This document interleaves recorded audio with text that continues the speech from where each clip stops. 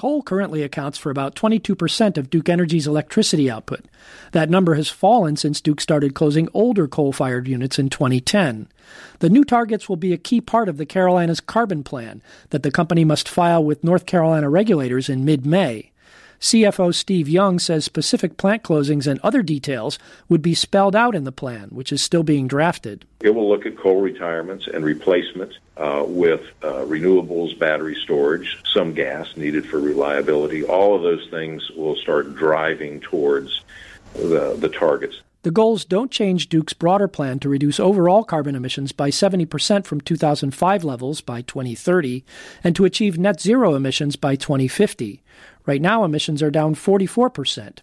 Duke also said it's expanding its net zero goal to include purchased power and indirect emissions from suppliers.